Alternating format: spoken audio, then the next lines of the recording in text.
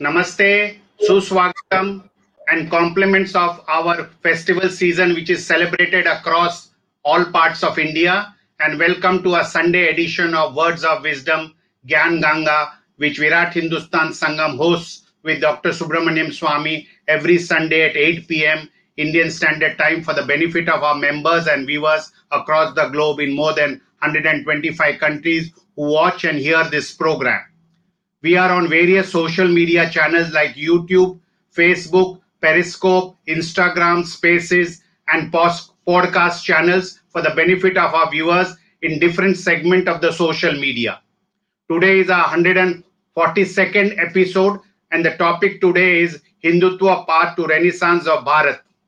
Our Virat Hindustan Sangam, popularly which is known as VHS, and its founder, President Dr. Subramaniam Swami, has written extensively on this subject with numerous books, especially starting with the book Hindus Under Siege, which was released by Shankaracharya Swamiji, Jayendra Saraswati ji, and the Sar-Sanchalak of RSS, Sudarshan ji. And after that, he has spoken and written numerous other books, and he has walked his talk along with these books. Dr. Swami has been responsible for opening of Kailash Mansarovar in Tibet for the benefit of our Hindu pilgrims and led the first batch in 1981 and then again visited it in 2016.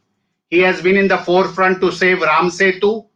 His writ petition in the Supreme Court led to the day-to-day hearing of the Ram Mandir dispute, which led to the great victory by the judgment of the Supreme Court, and the building of the great Ram Mandir is in progress.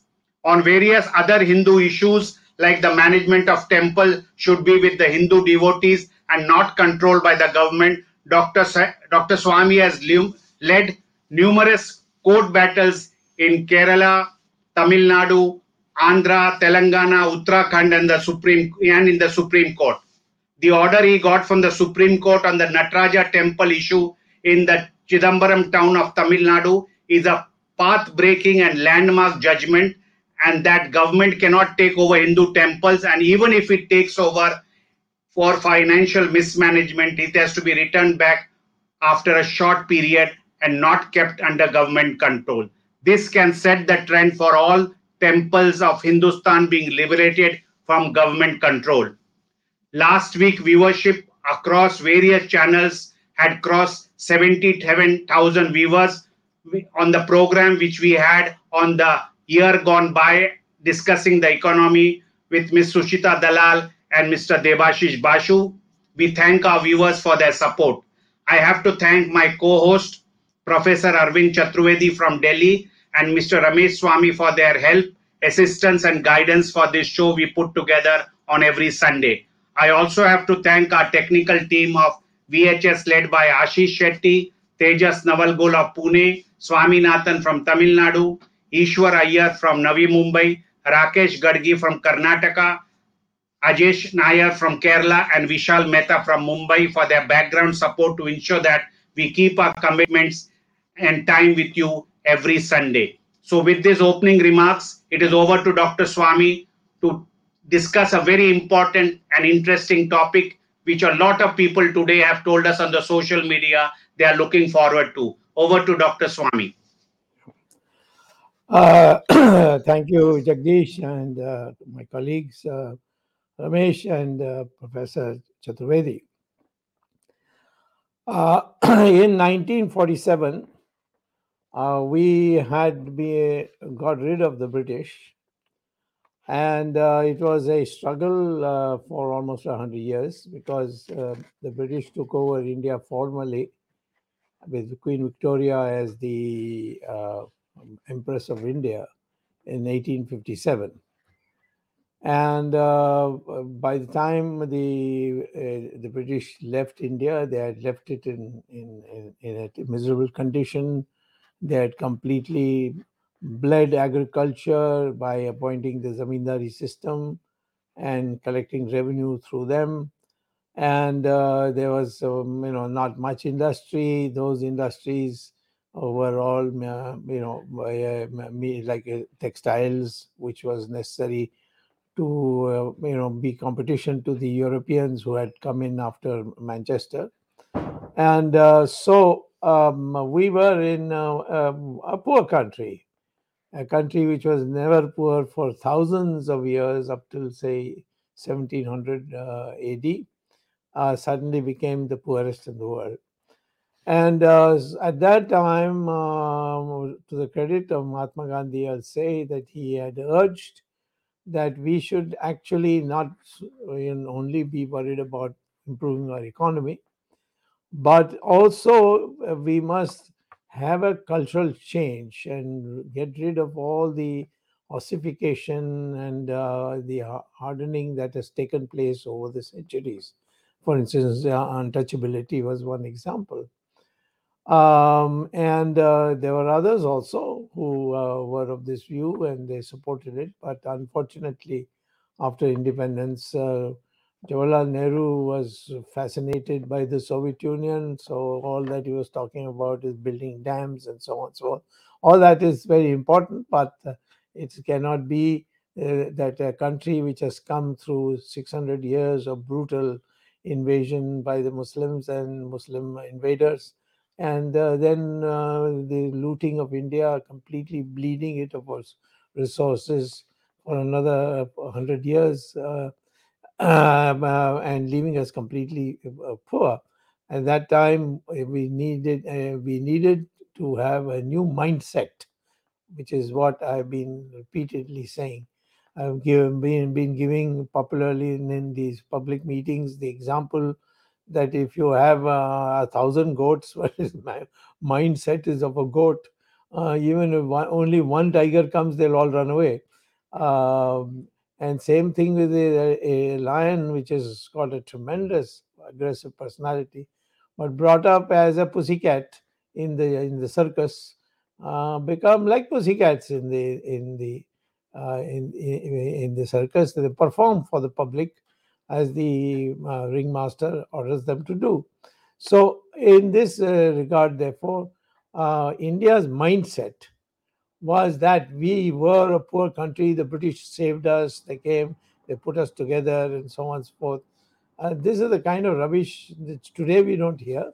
But even I, as a young little boy of 7 years, I used to be fed this nonsense, especially if you went to a Christian missionary school, which I did. So, therefore, I have been emphasizing from day one that the we you know I'm not saying this country should become a Hindu state that some people want. No, that's never been in India. We have never allowed that to happen. But we do worship Bharat Mata and the cultural traditions of the country. And throughout the period, you found all the kings only focused on the cultural aspect. Even when we went abroad and conquered countries, like we conquered parts of China, Thailand, Southeast Asia, so on. We only did cultural work there. Indonesia, there's no report of brutality or takeover, massacre, looting, nothing. And Indians had all through the globe, and particularly in Southeast Asia and East Asia, had been sending armies and taking over, building temples, teaching them. We taught what is known as wushu, that is in China, and which is now translated, went from China to Japan, and the Chinese translation of wushu was karate. And of course, we are now in a situation where we think we're getting a Japanese karate. We are learning that. So the mindset needs to be changed, and that is only comes by Renaissance. So I'd like to start with the definition of what I mean, the some key words in the title: Hindutva and Renaissance. What do they mean? And as far as the path is concerned, the Indian path is peaceful, argumentative, coming to a conclusion. And the Shankaracharya invented the concept of Shastrat, and he went from Kerala all the way to Kashmir. The country was that time predominantly a Buddhist country, and in special school. And ultimately, he went everywhere. He had a debate, and in the debate, the condition was that the person he's debating, if he lost, he would become a Hindu, a Sanatana Dharmi, or Advaita to be more exact. And at the same time, if he lost, then he would convert to Buddhism. And he won all the way up there. And in fact, many of the people he defeated, very famous was Mandana Mishra in Bihar. He became the first Shingeri Shankaracharya. So we have throughout history tried to persuade people by arguments. And it's always only when arguments fail that we have resorted to force. Take in Mahabharat, Krishna went and made the ridiculous offer of 5 villages. He said, "You take Indraprastha. Let's not have a war for that, but just give 5 villages for the 5 Pandava women." So, but even that he didn't agree. Not only he didn't agree, Duryodhana had the audacity to try and arrest Krishna so that he will not participate in the war. And then Krishna, of course, took out his Sudarshan Chakra and walked out of the palace. So this is the tradition, and we are today. Sometimes we get this all cockeyed. And we are not. If suppose you are attacked by another country, and then you can't talk about Shastrat. Say, let's have a debate. If China attacks you and takes your land, you have to retaliate, and not say, we're going to have talks. We're going to have talks, which we are like we are doing today. So I would say that when we say Hindutva, it is a philosophy, and that philosophy is based on Hindu values, which where which is too big a subject for me to say this. Maybe sometime later on I can do just on what is Hindu values. But you know broadly what Hindu values are: how you regard your father, how you regard your mother, how you regard your wife, how you regard your children, how you regard your sisters and brothers. All these are documented thing as part of our shastras. So we have continuously followed that, and we have lost many of these. For instance, treatment of women.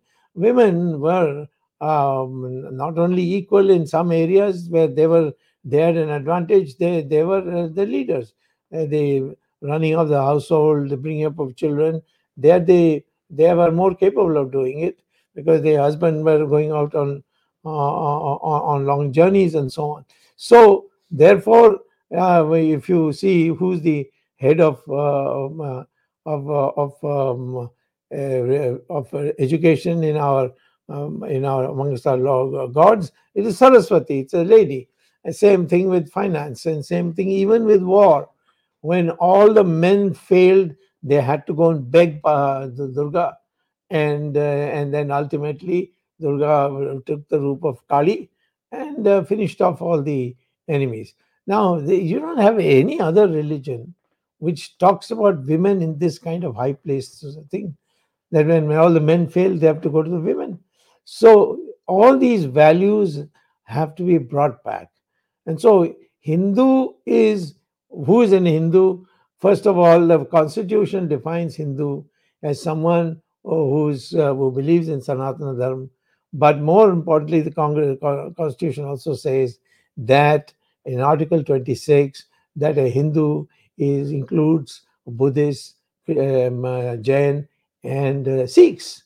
So the word Hindu was those people of religion, which religions were born in India. We call them as Indic religions. And there are a lot of common things in them.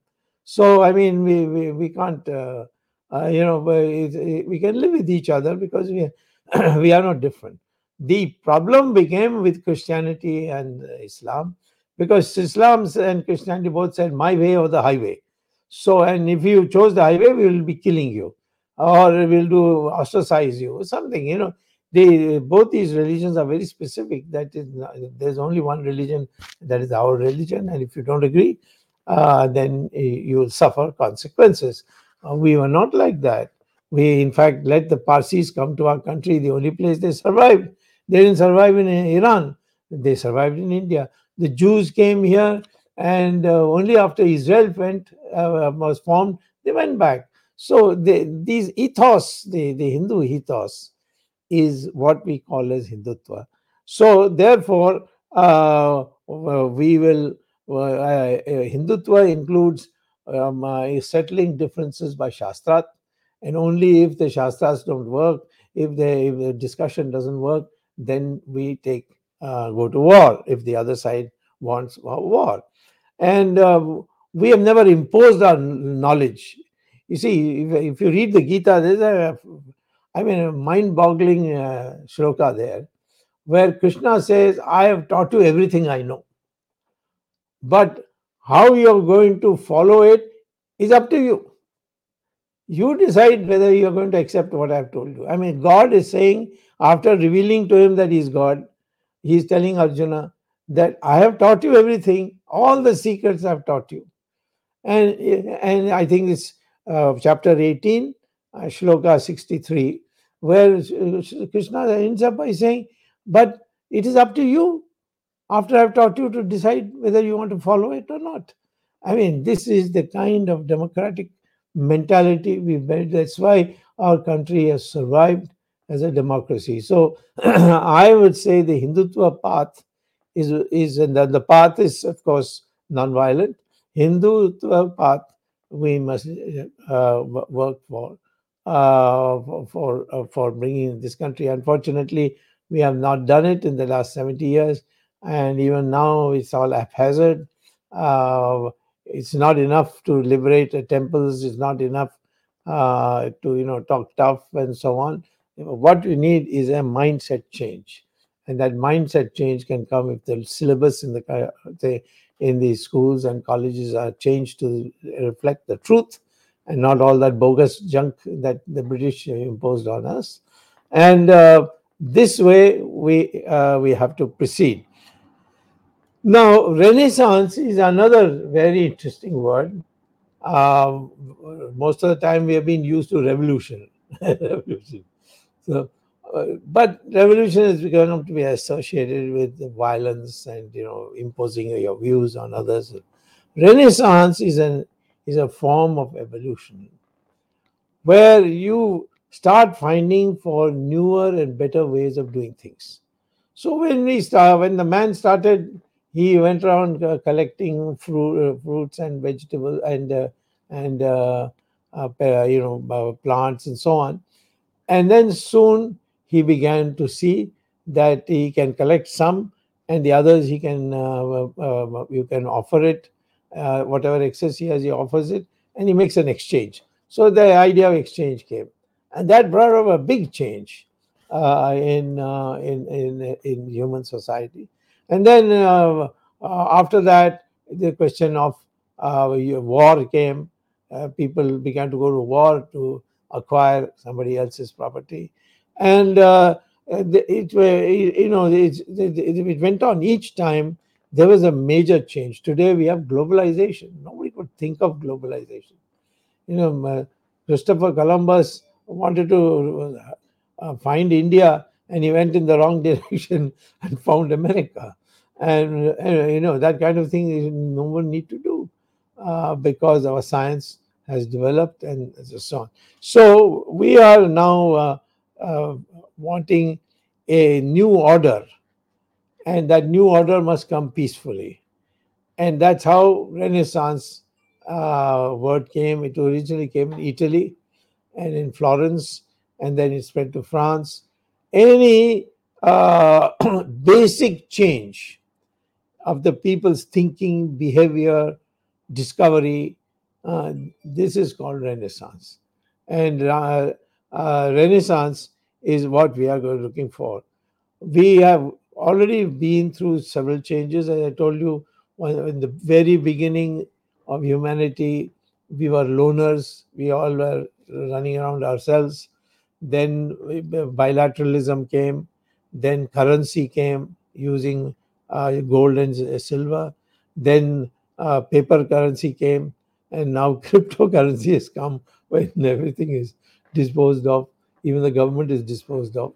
So this evolution is also part of Renaissance because they have changed by um, by a huge by a huge leveraging the position of the individual. So now, what is Renaissance in India today? Supposing somebody says, "What is Renaissance?" Men and women are equal. That's not. It's very superficial. Or saying that everybody must get educated. That's also, I mean, without an anchor. Renaissance, according to me, in the Hindu context, because this is what we have, which is what has been suppressed. All these uh, thousands of 1,000 years, we have been the Hindus have been suppressed. Nobody else has been suppressed like the Hindus have been suppressed, and therefore a lot of things have got ossified, and so we have to now bring about a major change, a renaissance in Hinduism itself, in sense of what you know is Hinduism. Otherwise, Hinduism is Sanatana, and so therefore, nobody can even dare to think of changing it. What I'm saying is the Hindu practices have to be brought in, changes. So basically, this is, I think, the one person who, in the last, say, 100 years, who has given his attention to it. Even Savarkar didn't give it, even Aurobindo didn't give it. But one person who actually formalized it was Deen Dayal Upadhyay. And we have just completely forgotten him. He also didn't have any time. He was general secretary, then he became party president, all the time touring, touring, touring. Still in the railway bogie where he sat, he used to make notes and so on. Finally, produced a pamphlet, and that pamphlet, you see, grew into a little booklet, and then Nanaji Deshmukh and Dattopant Tigri and all ensured that it was published, and then he was murdered. So it was not developed. I tried to develop it, give it a mathematical shape, and in fact, Mahesh Mehta held a conference on integral humanism, but it was never reached. After coming to power, we should have, made that as a compulsory subject. Integral humanism. We got Marxism. We teach Marxism. We teach the French, what the French said, what the Germans said, all this. Even fascism, we are teaching, to know what it was. But nobody is teaching integral humanism, even though 7 years we have been in office. So, what Deen Upadhyay said is that the Hindu Renaissance or the Hindustani Renaissance is when there is a harmonization of the development of materialism with spiritual advancement. So therefore, you can't, just think of, like America. America just life of pleasure. The pursuit of pleasure is their goal, and so material, material, material. But they don't seem to be happy. In fact, a large number of Americans come to all our sadhus ashrams to find out how to become happy, and they have taken to yoga to stabilize their mind. So therefore, the the education should have both in it, spiritual advancement with material prosperity, how to how to become a physicist, how to become an economist, how to become an engineer. These are all part of your material pursuits of life. But at the same time, if it's just that, then that society will become exploitative. So materialism leads to exploitation unless it is brought in with spiritual advancement. Now, the Hindu system is that you just note what this Varna system. Varna system was never birth. Whose authority do you want? Read Gita. Three different chapters. He says it is not God to do anything with birth. It is gunas which you acquire and you develop. And if you are inclined to be a scholar and you are willing to give up, if you are Jnani and Tyagi and Sahasi, then he says you are a Brahmin. And it doesn't matter where you are born. So that's why Vishwamitra was born in a Kshatriya family. He became a Brahmin, and Vedavyasa's mother was a fisherwoman. He became he became a Brahmin for same reason, because they took to Gyan, and then lived a very simple life. In fact, those days they went even to the extreme of going begging every week to get provisions and collect it. So Jnani, Tyagi, that is given up everything in life of pleasure, and Masasi, man, very absolutely not afraid of anybody. So that is a Brahmin. Then Kshatriya is the one who can wield the weapons, and so that was the Kshatriya. Vaishya, the one who did commerce, created created wealth in the country, and Shudras were the ones who worked on the on agriculture, and even in parts of commerce where labor was involved. So that was the system. The scheduled caste thing came up as a very minor part of Hinduism, but after Buddhism and after Islam and so on, it has become bigger and bigger. And but if you look at the DNA tests of Indians, scheduled caste and Brahmin DNA is the same. There's no difference. So I mean, there's nothing special, especially like in America, the blacks, I segregated at once upon a time, but that's because they look different. But here they are the same people, and so these were allocations based on division of labor. That's what in economics we say, division of labor. And it had nothing to do with birth. You could be born in a Brahmin family and become a military man. You can be born in a Vaishya family and become a Shudra. All these are things to show that this was a system that had been worked out for division of power, not division of labor. So power means if you have knowledge, you have power. If you have weapons, you have power. If you have money, you have power. If you have land, you have power. So separate all of them, and nobody will have more than one of this. That is how we decentralize the society.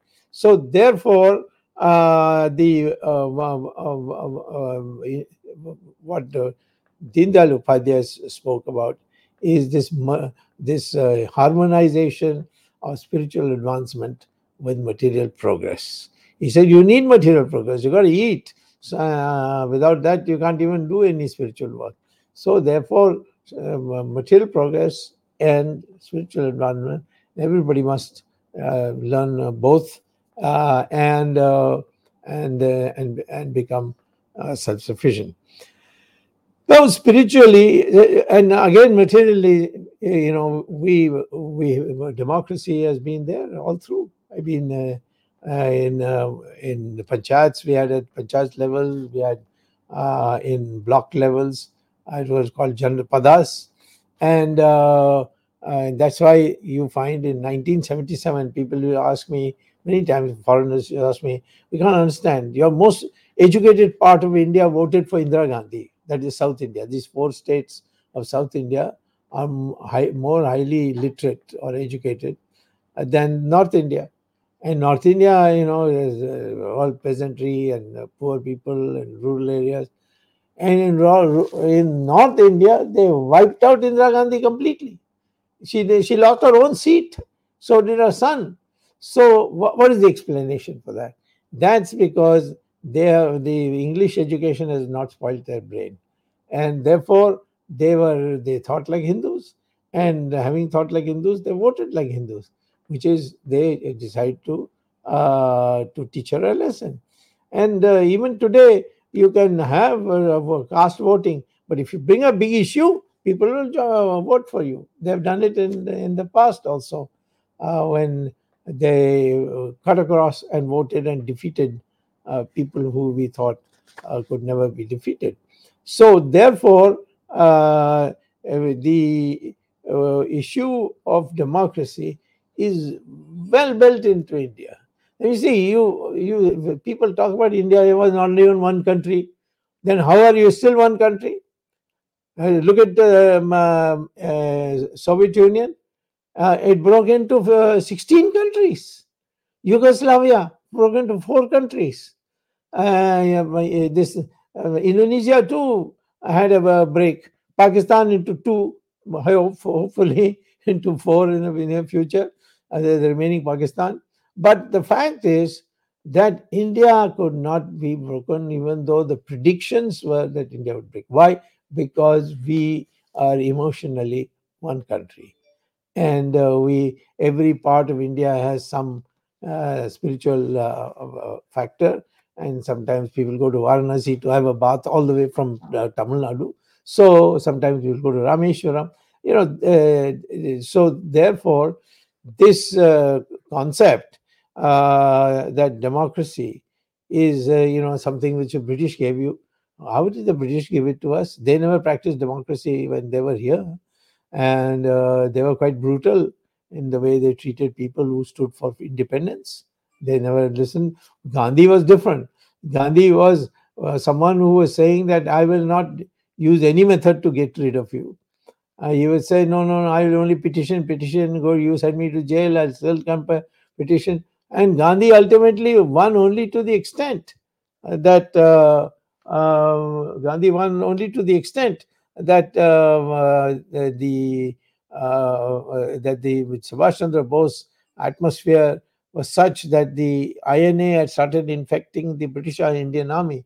And the British always knew the day the army goes against us, we have no place here. We have to leave. And they were written in their books, so many books, that British will go the day the British Indian army revolts against us. So I'm not on that. I'm only saying that this democracy is intrinsic to India, and we need to nurture it. There are some idiots like Mrs. Gandhi was in the emergency, and there will be more idiots to come, but the country has to prepare to see that we don't put up with dictatorship, we don't put up with suppression. People sometimes tell me, why you're not disciplined. I said, why should I discipline? For policy also, I'll be disciplined. I can be disciplined in sense that I won't say that somebody is having a love affair with some woman who is a party member and so on, or that he's not treating his wife very well, or he's beating his children. Those things I will not make public. I will try to say it in the party.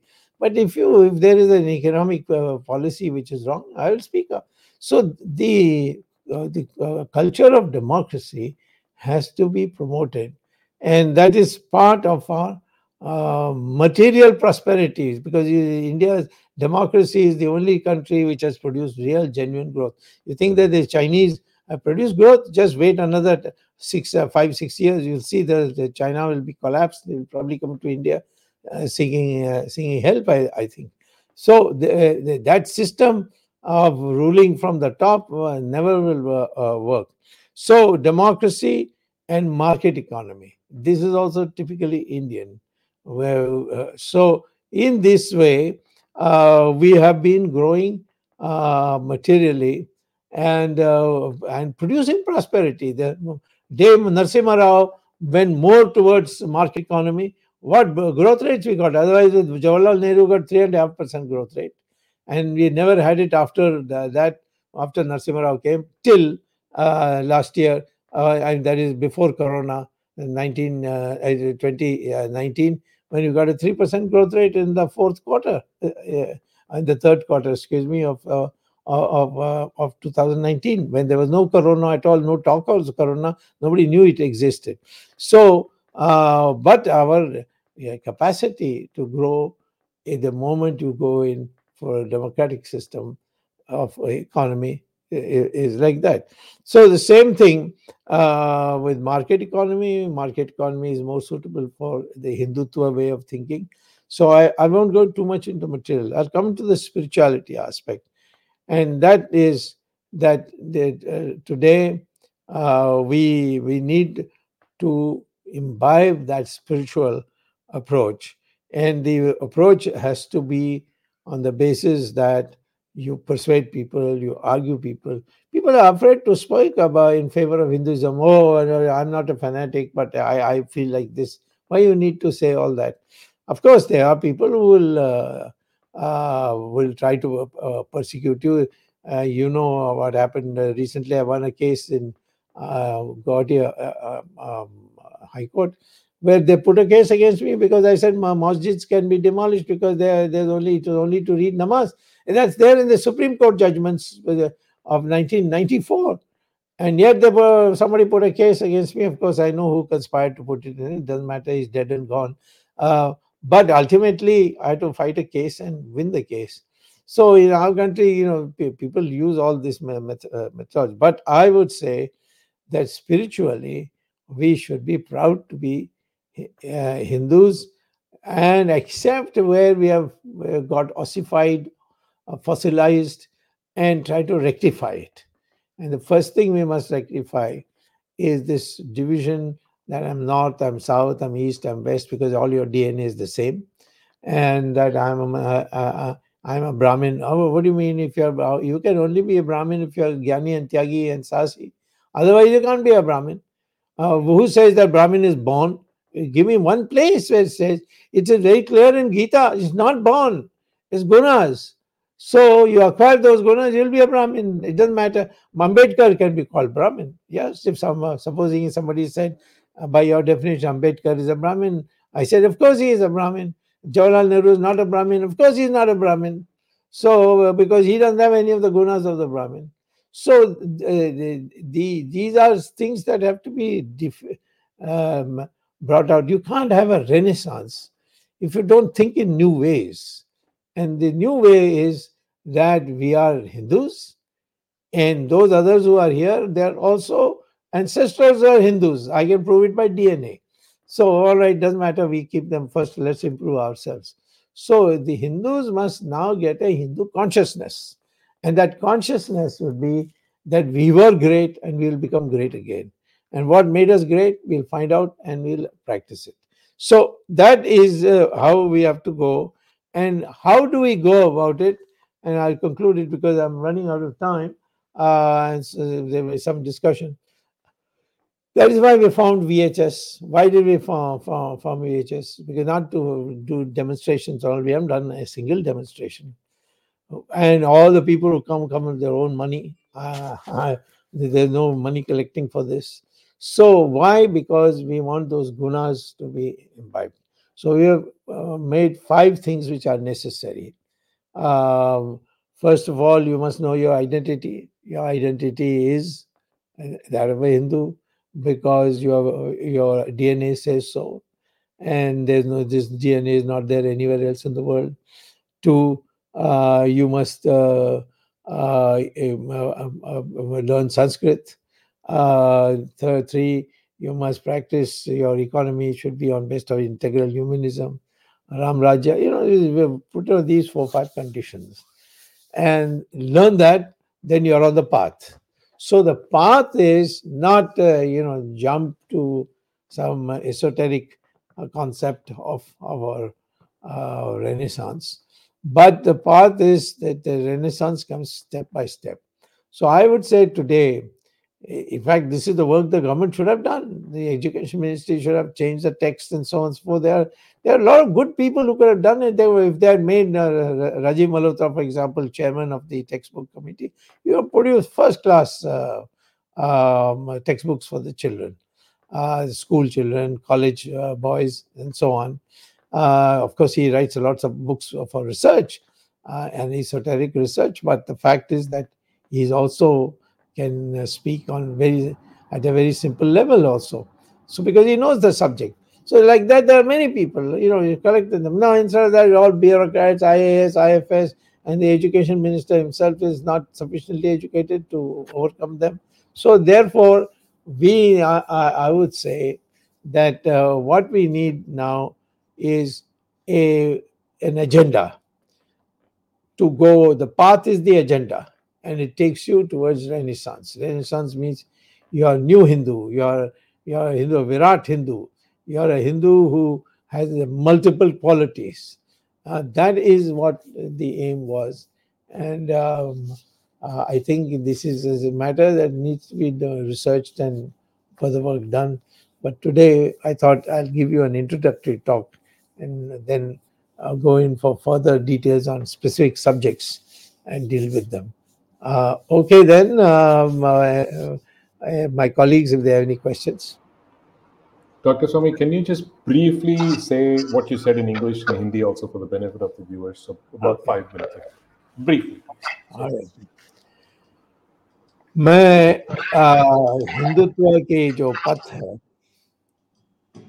Hindutva देश में लाने के लिए जिस रास्ते से जाना है और उससे एक पुनरुत्थान देश में पैदा करना है, वो कैसा किया जा सकता है, क्योंकि हमारे पुनरुत्थान की बहुत अनिवार्य हो गया है। क्योंकि पहले 600 साल अंग्रेज़ों ने यहाँ मारपीट और हत्या ये वो सब करके लूटा, सब करके दबाया, ज़बरदस्ती हम लोगों को धर्म परिवर्तन करवाया। तो ये एक 600 साल इसमें गई। हम लड़े, ये नहीं कि हमारे लोग नहीं लड़े, परंतु जिस परिस्थिति थी उसमें जहाँ हम अकेला पड़ गए उसमें हमें नुकसान उठाना पड़ा। और दूसरा है, ये अंग्रेज़ आए, इन्होंने पहला हमारे दिमाग पर बदल लाने के लिए उन्होंने संस्कृत को ख़त्म कर दिया। कहा कि संस्कृत को कहीं नहीं पढ़ाया जाएगा, जो लाइब्रेरी बुक्स हैं जहाँ संस्कृत के बुक्स हैं उसको जला दो। एंड इससे उन्होंने अंग्रेज़ी लाए। अंग्रेज़ी आने के बाद अंग्रेज़ी की जो संस्कृति है, जो उनके फोर्क नाइफ में खाने की वो परंपरा, ये सारी चीज़ें उन्होंने हमें जैसे कहा था अंग्रेज़ों ने कि we want to create a Indian who dresses like an Englishman, who speaks like an Englishman। इस प्रकार से एक अंग्रेज, बट सिर्फ उसकी चमड़े में अंग्रेज नहीं होगा, बट उसकी रंग में नहीं होगा, परंतु बाकी सारे जो संस्कार हैं वो अंग्रेज के होंगे। ये उनकी उन्होंने लगाए, उनकी सारे एजुकेशन सिस्टम झूठ बोल दिया, हम आर्यन थे, द्रविडियन थे, सब बकवास ये सारे भर करके इन्होंने ये किया। तो ये दोनों जो हमारे देश में ब्रेन वॉशिंग हुई, जिसको यानी जिस प्रकार से हमारी मस्तिष्क हमारी जो सोच विचार है उसको उन्होंने विकृति लाई उसमें। तो वो उसके जगह में अब एक देश में एक पुनरुत्थान होना चाहिए, और उस पुनरुत्थान में कि हम वास्तव में क्या थे और क्या हो सकते थे, क्यों हम दूसरे लोग हमारे ऊपर राज कर सके, और अब हमें आगे बढ़ने के लिए किस प्रकार से जो एक विराट यानी प्रतिमा है उसको हम बना सकते हैं। ये इस पर हमने आज चर्चा की थी। तो मैंने कहा कि कई चीज़ें तो अभी हमारे पास है, जैसे हमारी आर्थिक विकास कैसे होनी चाहिए, उसमें हिंदुत्व में ये है कि भौतिक विकास पर्याप्त नहीं है, और भौतिक विकास से समाज में आपकी कोई प्रतिष्ठा बनने वाली नहीं है। सिर्फ भौतिक विकास से अमेरिका में बनती है, यूरोप में बनती है, कई जगहों में बनती है, बट हिंदुस्तान में इतिहास है कि जो गरीब जैसा आदमी है, परंतु वो उसकी जो उसकी एक भगवान की जो देन है, उस देन को वो अपनी ज़बान से लोगों को बताते हैं, वो ज़्यादा ऊपर होता है। गांधी जी तो सिर्फ़ एक लंगोटी पहन के घूमते थे और उनको सब महात्मा मानते थे। ये कभी किसी और देश में आपको ऐसा नहीं मिलेगा कि उनके नेता आधा नंगा आ रहे हैं और लोग कह रहे हैं, अरे आ गया देवता आ गया, सब उसकी पूजा करते हैं। ये हमारी जो इस संस्कृति है, उसमें उसके अंतर्गत हमें बनानी है। तो लोकतंत्र जो है, वो तो हमारी संस्कृति में है, इसीलिए आज भी बचा हुआ है, दूसरे देशों में से उड़ गया है, परंतु हमारे देश में उड़ा नहीं। जिसने उड़ाने की कोशिश किया उसको उड़ा दिया हमने, इंदिरा गांधी को इमरजेंसी काल में। तो मैं ये एक बात कहता हूँ कि जो हमारी रक्त में है, उसको जगाना है और उस जगाने के लिए एक पुनरुत्थान की योजना बनानी चाहिए।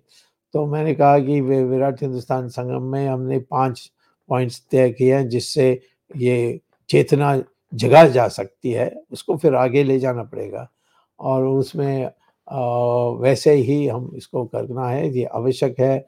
हमें सिर्फ आर्थिक विकास कर दिया, हमने ये कर दिया, हमने वो कर दिया, ये पर्याप्त नहीं है, ये तो आ जाएगा अपने आप। हमारी एक मंशा होनी चाहिए और वो मंशा जो है, वो विराट मंशा, उस मंशा को हम अपने स्कूलों कॉलेजेस से, अपने परिवार में, घर के अंदर, हमारे व्यवहार से, इससे लोगों को लगना पड़ेगा कि हाँ, ये लोग मिटने वाले नहीं हैं, दबने वाले नहीं हैं और हर समस्या का वो समाधान ढूंढ सकते हैं। वो भले जैसे कृष्ण भगवान ने पहले कहा कि 5 गाँव दे दो, उसके बाद महाभारत कर दी, वैसे इनको शांति से व्यवहार करोगे तो सब अच्छा होगा, नहीं तो वो फिर आपको मिटाने में लग जाएँगे। इस प्रकार के चरित्र एक एक एक आपकी इमेज जिसको अंग्रेजी में कहते हैं, उसको बनाने की आवश्यकता है। उसमें मैंने अपनी रूपरेखा रखी है। मैंने कहा ये तो आज एक ही लेक्चर है, आगे भी मैं अब एक-एक विषय को लेकर थोड़ा गहरा में आपको इसको संबोधित करूँगा। Thank you, Dr. Swami. So, a lot of people have asked some questions. One of them, you touched upon this topic of the education system that we need Yeah. somebody like Rajiv Malhotra to do. You're cut off. Yeah. So, sorry, even after so many years, we still, the CBSE books that we are seeing today has so many things that are anti-Hindu, more of leave alone Hindutva. So this, I think the foundation has to be laid, as you said. Otherwise, the future is not so great. So, Yeah. what can be done to make this government at least realize, Dr. Swami? So that's the first question. A lot of the viewers are asking this. The second one that some of them have raised is Hindutva. Even though you have described it so beautifully that it's non-violent, it's based on arguments, it's based on facts. The painting that's being done of Hindutva is being made it radical. So how do we counter that? So those are the two questions that I have. The first one on the education, how do we, is there any way we can make this government wake up and change the system? Because it's not going anywhere. And the second one is perception of Hindutva and being painted as radical. How do we avoid it? Well, it's very unfortunate that the person who has the power to do it has himself a very weak foundation in education. And so it's something that to say how we can do it, well, you'll have to have people in authority who understand what education is, what it means. It's not just getting a certificate and flaunting it. It's a love. It's your Saraswati Ma. The way you worship her, you worship your education too, and to further it, you hold those who are educated in high regard.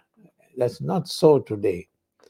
In fact, the moment you are highly educated, people become nervous and insecure, and so on. So the whole mentality is still what was there during the British period. It hasn't changed very much.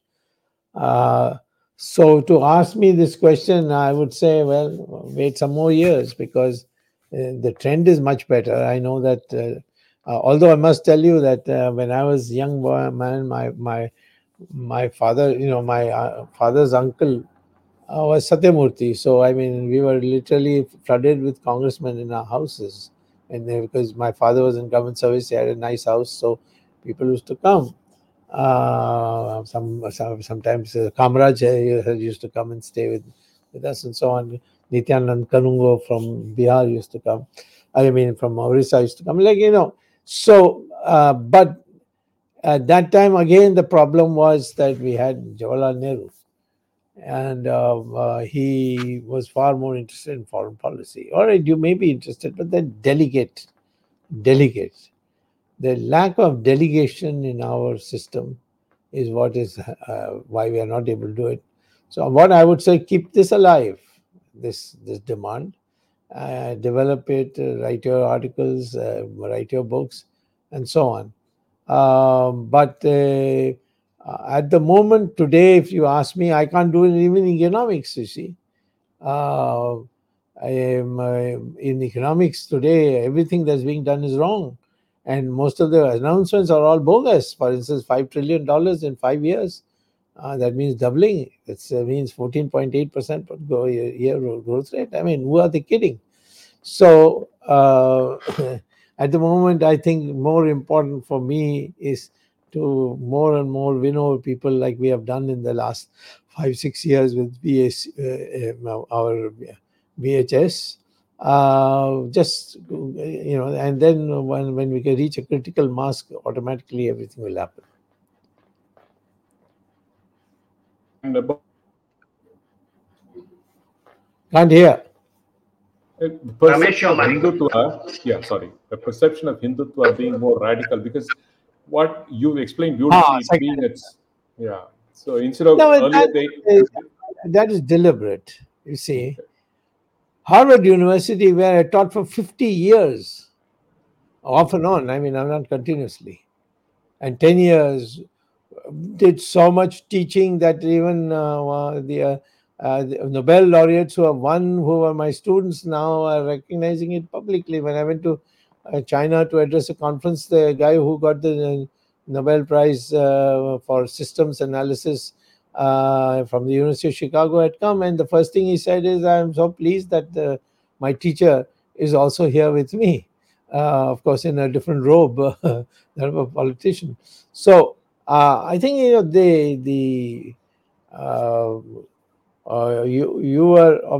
were concerned about this. There is a feeling of fear that these people have. I mean, this formula that they have of uniting Hindus, it means that we have no place, or we have to be the same. And if we are same, then our patrons abroad, they are going to turn against us, like they turn against me. You see, they were not my patrons, but they were my colleagues. But they turned. They were not in my department of economics, but they were in other parts of Harvard, and they turned against me because I was not willing to go along with them when it come to India, not in my classrooms or in America. So I would say uh, ignore it. Let them scream away. It doesn't matter. The Hindus are in India more than a billion now. So these billion people, you awaken them, automatically everything will fall in place. will Hindutva still have an impact in the upcoming UP elections, Dr. Swami? Does it? Which one? Hindutva? Yeah. Well, it is the only thing that we have. It's the only thing we have, and but the question is that after the Uttarakhand temple takeover, and a lot of things that the sadhus and sannyasis know about how people try to stop the Supreme Court from giving the judgment in favor of building the Ram temple, and who are the people who did it. So I think there is, except for Yogi, there is no other personality who could be called as a person who has promoted Hinduism in Uttar Pradesh. And even in Kashmir, we have not. We have talked in the beginning when we passed these laws. We talked about we being doing what they, for the sake of those poor Hindus who were driven out. But after that, we haven't done anything. I mean, it's almost a dead letter. So I think the full value of Hindutva will not be able to realize. We may still win because the others are not up to it. But even after the exodus, Dr. Swami, I mean, I've been reading. No, exodus, because the exodus has gone to a place. Somebody is trying to intervene. No. Go ahead. The thing is, the exodus has gone to a camp which has some advantages, like strong caste groups which are willing to support, but also a feeling generating a fear that these people in the past have been encouraging gundas, and law and order has certainly vastly improved under Adityanath. So I think it's plus and minus. It's not just simply a plus for the opposition. Thank you, Dr. Swami. Dr. Swami, many of Yeah. our viewers are in a dilemma. They say whether by getting political power can we have our agenda in place, because they feel in 7 years sufficient has not happened or the right direction has not been taken. So what is your advice? Because a lot of people, for example, a lot of people tweeting, lot of people who stood by Hindutva even pre-2014, they feel very unhappy that the agenda has not gone forward. So many people wonder whether political power leads to all this happening, or is there any other method by which we can have our agenda on Hindutva taken forward? Because the questions which are there in the chat box all indirectly, directly are focused on this. So they want to have some clarity on this. Well, the question is, I don't think that. First of all, I'll give you answer the basic question. You need political power for speedy alteration of the system, and it can be done if you have done it with finesse, and people will also welcome it. There will be some people who have vested interest. They'll oppose, but it doesn't matter. But if you use the political power properly, yes. But the problem is when you come to power, and I've seen this firsthand, both in time of Chandrasekhar and Narasimha Rao. There are always considerations which, to the credit of both Chandrasekhar and Narasimha Rao, they didn't yield. But I have seen in cases of others, I won't name them, they came to power and they were terrified of what some foreign country would do. I would give an example. What was the necessity for Mr. Modi to go and embrace the Pope and invite him to India? Well, I mean, does he not know what the Christians missionaries coming from abroad are doing in India? And the propaganda that is going on is that we are butchering Christians. So he's going to come here and he's not going to speak on it. Pope last time when Vajpayee called him, and I don't know why the BJP seems to have a fascination. My party seems to have a fascination of having the Pope come. Last time the Pope came here, what did he say? It was on Diwali time. He said all the little lamps you're lighting is not going to bring you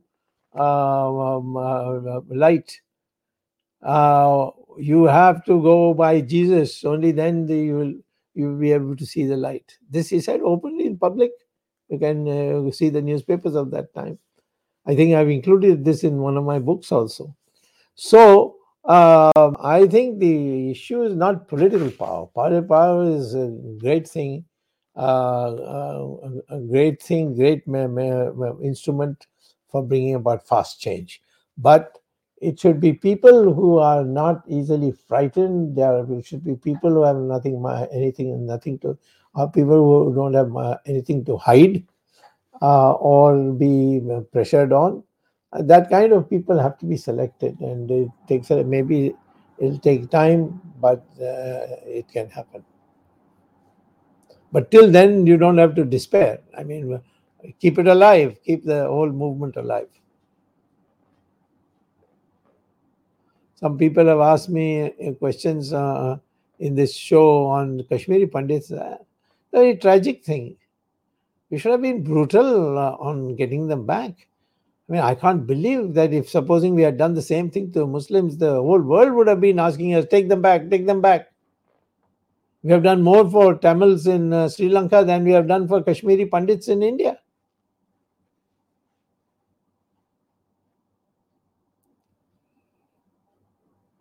Arvind, you have another question before we wind up? Arvindji, yeah. Upcoming. Yeah, I was waiting for my turn, and turn has come late. I have too many questions. You are a Panditji, so you can summarize everything.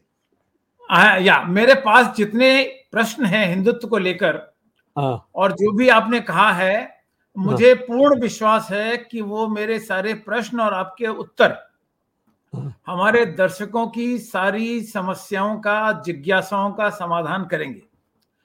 मेरा सबसे मूल प्रश्न ये है, पिछले कम से कम 40 वर्षों से हम ये देखते आ रहे हैं कि एक राजनीतिक दल जिसकी शक्ति निरंतर 40 वर्षों में बढ़ती रही, उसने हिंदुत्व का सहारा लिया और पूरी शेष राजनीतिक शक्तियों ने ये प्रोजेक्ट किया कि अगर वो हिंदुत्ववादी है तो इसका मतलब वो सेक्युलरिज्म यानी कि धर्मनिरपेक्षता के विरोधी हैं। तो मेरा मूल प्रश्न इसको लेकर है कि भारत में हिंदुत्व और धर्मनिरपेक्षता क्या एक दूसरे के पूरक हैं या एक दूसरे के विरोधी हैं? हमारे संविधान के प्रियम्बल में सेक्युलर शब्द आया है, जोड़ा गया है, जरूर वो 40 वर्षों से पहले जोड़ा गया है, लेकिन क्या हम उस शब्द की मर्यादा का पालन कर पा रहे हैं? जगदीश शेट्टी जी ने एक प्रश्न पूछा था, वो मैं प्रश्न थोड़ा और विस्तार से बढ़ाना चाहता हूं। सिर्फ 7 साल का प्रश्न नहीं है, प्रश्न ये है कि जहां जहां भी हिंदुत्ववादी शक्तियां जो हिंदुत्व का नारा देकर सत्ता में आई, क्या उन्होंने हिंदुत्व के धर्म का और अपनी जो उनके वादे थे उनका पालन किया? सिर्फ 7 वर्षों की बात नहीं है, मैं और पिछले 5 वर्षों और उसके पहले भी जानना चाहता हूं। तो मैं ये कहना चाहता हूं डॉक्टर स्वामी, और आप इसका जरूर समाधान करेंगे, कि विपक्ष में रह के हिंदुत्व की परिभाषा एक होती है, सत्ता में आते ही हिंदुत्व का चरित्र बदल जाता है। और जब रमेश स्वामी जी ने और जगदीश शेट्टी जी ने दोनों ने ये प्रश्न किया, तो मैं उन दोनों के प्रश्न को दोनों को इकट्ठा करके फिर मैं आपसे पूछ रहा हूं, क्या सत्तावादी हिंदुत्व की परिभाषा अलग है और विपक्ष के हिंदुत्व की परिभाषा अलग है? क्या हिंदुत्व और धर्मनिरपेक्षता साथ साथ रह सकते हैं? देखिए, सत्ता के बिना जिस रूपरेखा में और जिस तीव्र गति से हमें हिंदुत्व को जमाना है या उसकी चेतना जगानी है, सत्ता के बिना नहीं हो सकता। और मैं समझता हूँ कि अनेक कारण हैं कि अभी सत्ता में आने के बाद क्यों हमारे लोग बदल गए। ये वाजपेयी के साथ भी हुआ था। एक तो वो इस जो प्रोपेगेंडा होती है उससे डर जाते हैं। मैं अपना उदाहरण देना पसंद नहीं करूँगा, परंतु बता देता हूँ। मुझे जब मैंने ये कहा कि मस्जिद को तोड़ा जा सकता है यदि अधिकृत रूप से और प्रशासन करती है, और हर देशों में होता है। और इसको लेकर मेरे ऊपर केस डाला जब एक सुप्रीम कोर्ट और मुझे हार्वर्ड के जो मैं लेक्चर देता था उसको बंद कर दिया। उस समय उन्होंने कहा कि तुम इस बयान को वापस नहीं लोगे तो हम आपको पढ़ाने नहीं देंगे यहाँ। मैंने कहा मैं तो तुम्हारे भला के लिए आ रहा हूँ पढ़ाने के लिए, मैं अपने के लिए क्या, मुझे तो राजनीति से टाइम निकाल के आना पड़ता है, जो करना करो। और आज उनकी नाक कट गई है जब कोर्ट ने उस केस जो डाली हुई थी जिसको उदाहरण बना रहे थे उसमें ऐसी बुरी तरह हाई कोर्ट ने उसको रद्द की। तो मैं कहता हूँ कि ये एक हीन भावना है हमारे नेताओं में। कई में हैं जो दूसरों कारण के वो दब के करते, जैसे नरसिम्हा राव थे, उन्होंने बहुत कुछ किया, इजराइल को उन्होंने मान्यता दे दी, हम लोगों की हिम्मत नहीं हुई। जब वाजपेयी फॉरेन मिनिस्टर थे वो तो चरण सिंह और मोरारजी देसाई दोनों चाहते थे कि इजराइल का रिकग्निशन होना चाहिए, उन्होंने डट के विरोध किया कि वो कहीं सोशलिस्ट नाराज हो जाएंगे, कहीं कम्युनिस्ट नाराज हो जाएंगे, ये सब। तो एक आप पावर में आने के बाद सिर्फ अपनी लोकप्रियता और अपनी प्रचार और अपनी मान्यता विदेशों में, ये नहीं सोचना चाहिए। मैं आया हूँ इससे, मेरा एक धर्म है कि ये जो मैंने वचन दिया है चुनाव में उसको मैं अमल करने के लिए हूँ, उसमें मिट जाऊंगा तो मिट जाऊंगा, परंतु मुझे करना है। ये मंशा एक तैयार की जानी हो पड़ती है, परंतु मुझे पावर में आया, सदा के लिए पावर में आना है, ये डर है मुझे ही। आप देखिए ट्विटर में कितने लोग कहते हैं कि तुम जिस तरीके से बोलते हो तुम्हें राज्यसभा नहीं देंगे, जैसे राज्यसभा कोई बड़ी चीज है। मैं तो 6 बार पार्लियामेंट आ चुका हूँ, मुझे एक राज्यसभा के लिए मैं भूल जाऊंगा?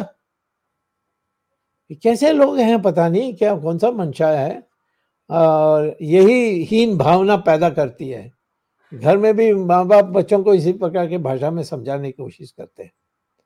तो मैं समझता हूँ कि जो है अब वास्तविकता में इसमें सत्ता से इसको मत जोड़िए, सत्ता से इसको मत जोड़िए।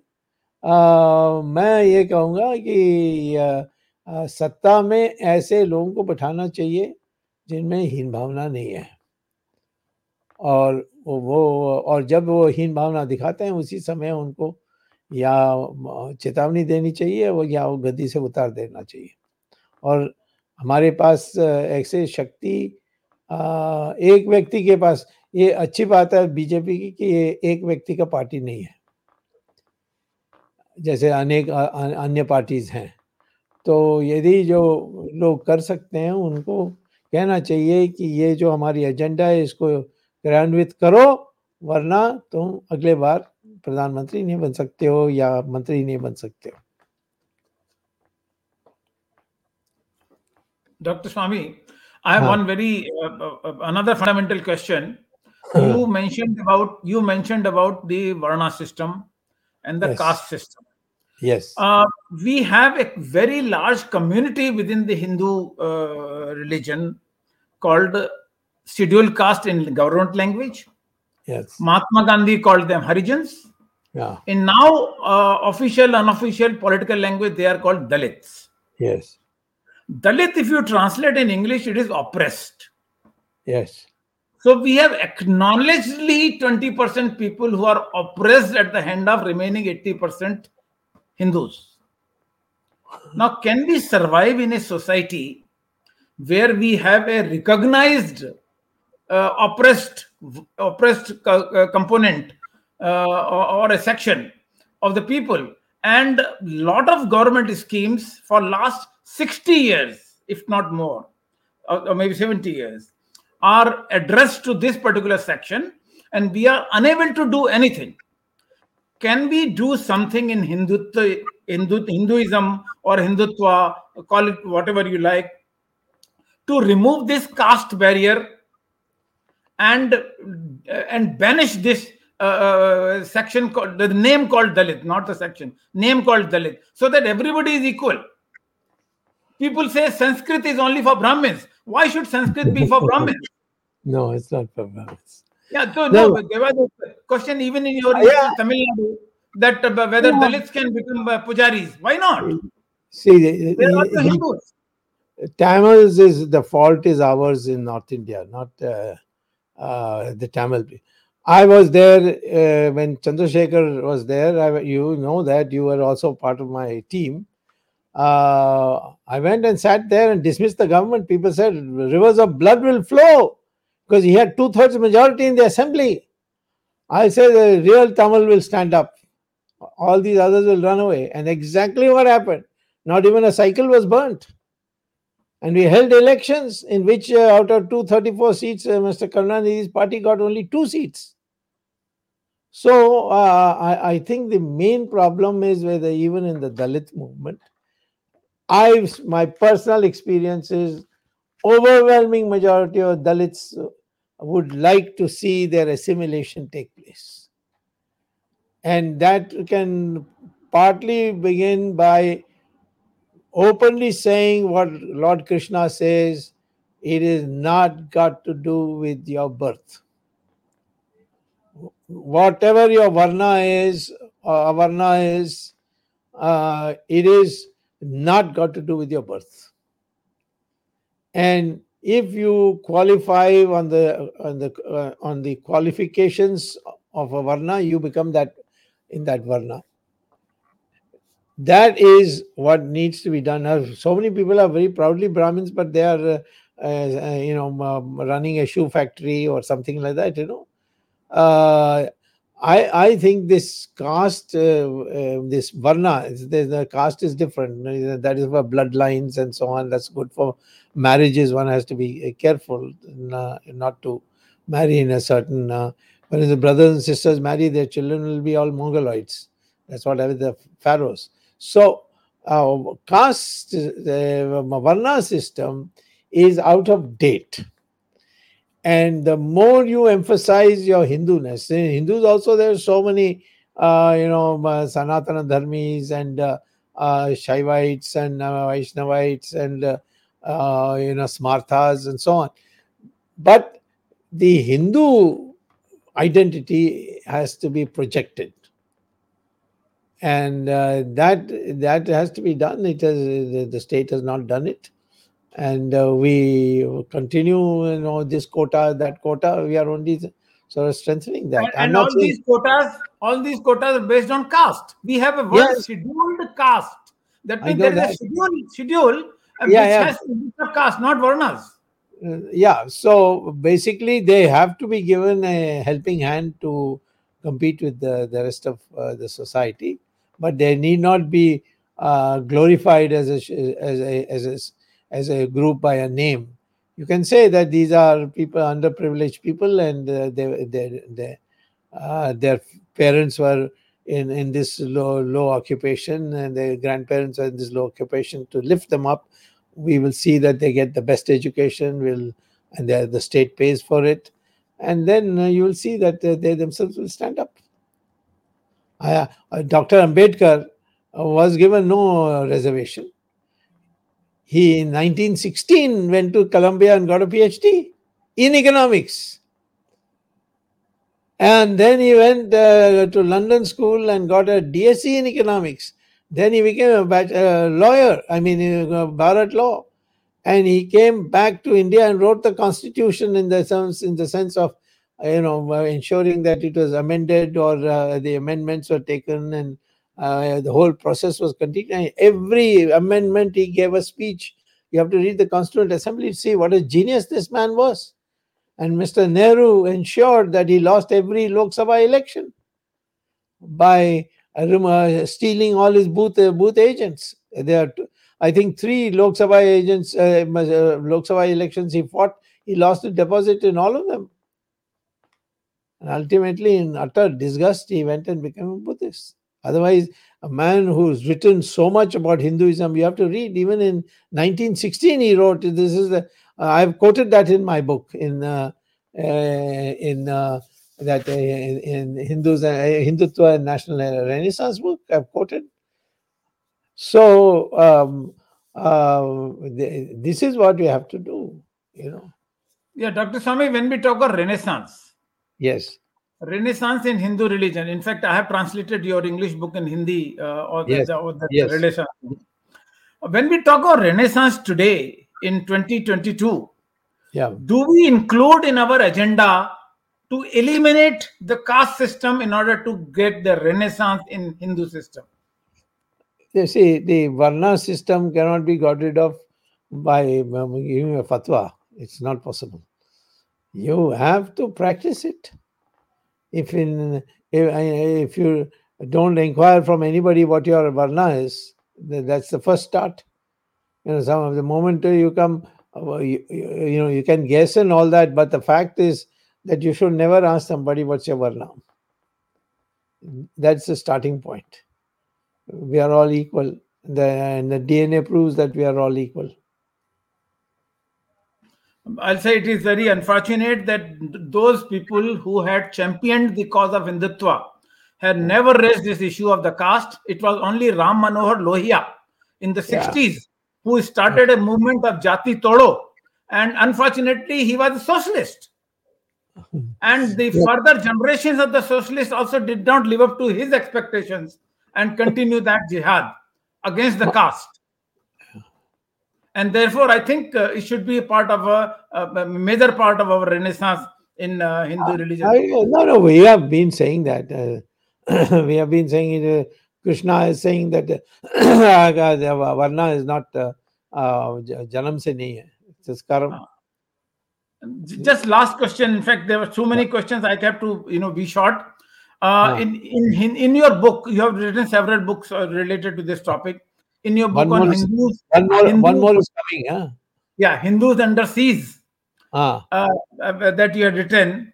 In that book, you had also mentioned that being a Hindutva, being a Hindutva follower, or being a true Hindu, that means you are likely to be victimized. Victimized by whom? Victimized by so-called people who are in power and they claim to be secular people. Discrimination of Hindus under the power of any color, any hue, any political ideology. This is called the secularism. True secularism means you suppress, oppress, punish those who call them Hindus. Now, will this continue for how long? No, it can't continue because it's much less than it was before. Before people, I remember all conversations. Fellows say, "I am a very devout Hindu, but I am not communal." I remember in my college the conversation, even my early days when I was teaching at IIT, people used to tell me, "I am also good, very Pakka Hindu, but I am not communal. I am not." I believe that it is my personal thing. Hey, the Hindu religion is not only personal; it's a society. The whole Hindutva idea is society. You see. So that inferiority complex is gone. So I wouldn't say that things have not improved. They have. And also all people have previous people used to be afraid to elect a Hindutva party. Now they have given you absolute majority. Whether you misused it or not, that's another matter.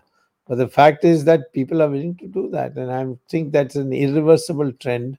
And what you have to do now is to get some gutsy leader who's not afraid of foreigners, willing to take a stand and do it. If you want to show you have guts, just frame the rules for Kashmir. Article 370 removed.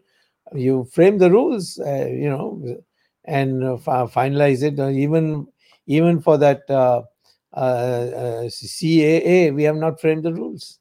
And many of the people who are here for their citizenship have gone back to Pakistan because we have cancelled their Indian visa. They were given an emergency visa when they came, escaped from Pakistan, came to India, and we have cancelled that. So I think there's a tremendous fear of what the Americans will do and what the Russians will do, that sort of thing. And even the Chinese, otherwise you wouldn't say koi aaya nahi, koi gaya nahi. Yeah, I mean, there are many questions. Ramesh or Jagdish, if you have any question to ask. Now we can conclude, Arvindji. I have one small little question. Not question, actually, just you remember when Ashok Shingalji was alive? Yes. In one of the meetings in the Arundhati Vasisht Anusandhan Peeth, Yes. there were several vice chancellors also of different universities. Yes. It was decided then at that time that those people who are in the places of power in the education system Yes. will establish a chair in the name of Deen Dayal Upadhyay ji in the universities. And this was, I remember, this was, I think, 2013 or some such thing. And we are in 2022. Ashok Singhal-ji is no more, unfortunately. But the people who claim their legacy have not done anything for integral humanism. I know that. Agree. It's a matter of fact. And no point in complaining, waiting for a better opportunity to set it right. I have propagated throughout. In fact, there was a volume produced by an American university on Hindu economics. Right. And I wrote a chapter in it. You were the speaker there, I remember, in that conference. Yeah, that's right. 2011. Yes, that's right. Yeah. So 3rd May 2011. Yeah, and I had started influencing people to the point where the left-wing liberals in Harvard thought I was become dangerous, and I shouldn't have the label of Harvard. So that's how they discontinued. They couldn't do more than discontinuing my course, which of course, it didn't matter to me. But the fact is that they immediately react, whereas the Hindus don't unite. Even today, if a Hindu is targeted because you're Hindu, how many people will stand up in a university? Tell me.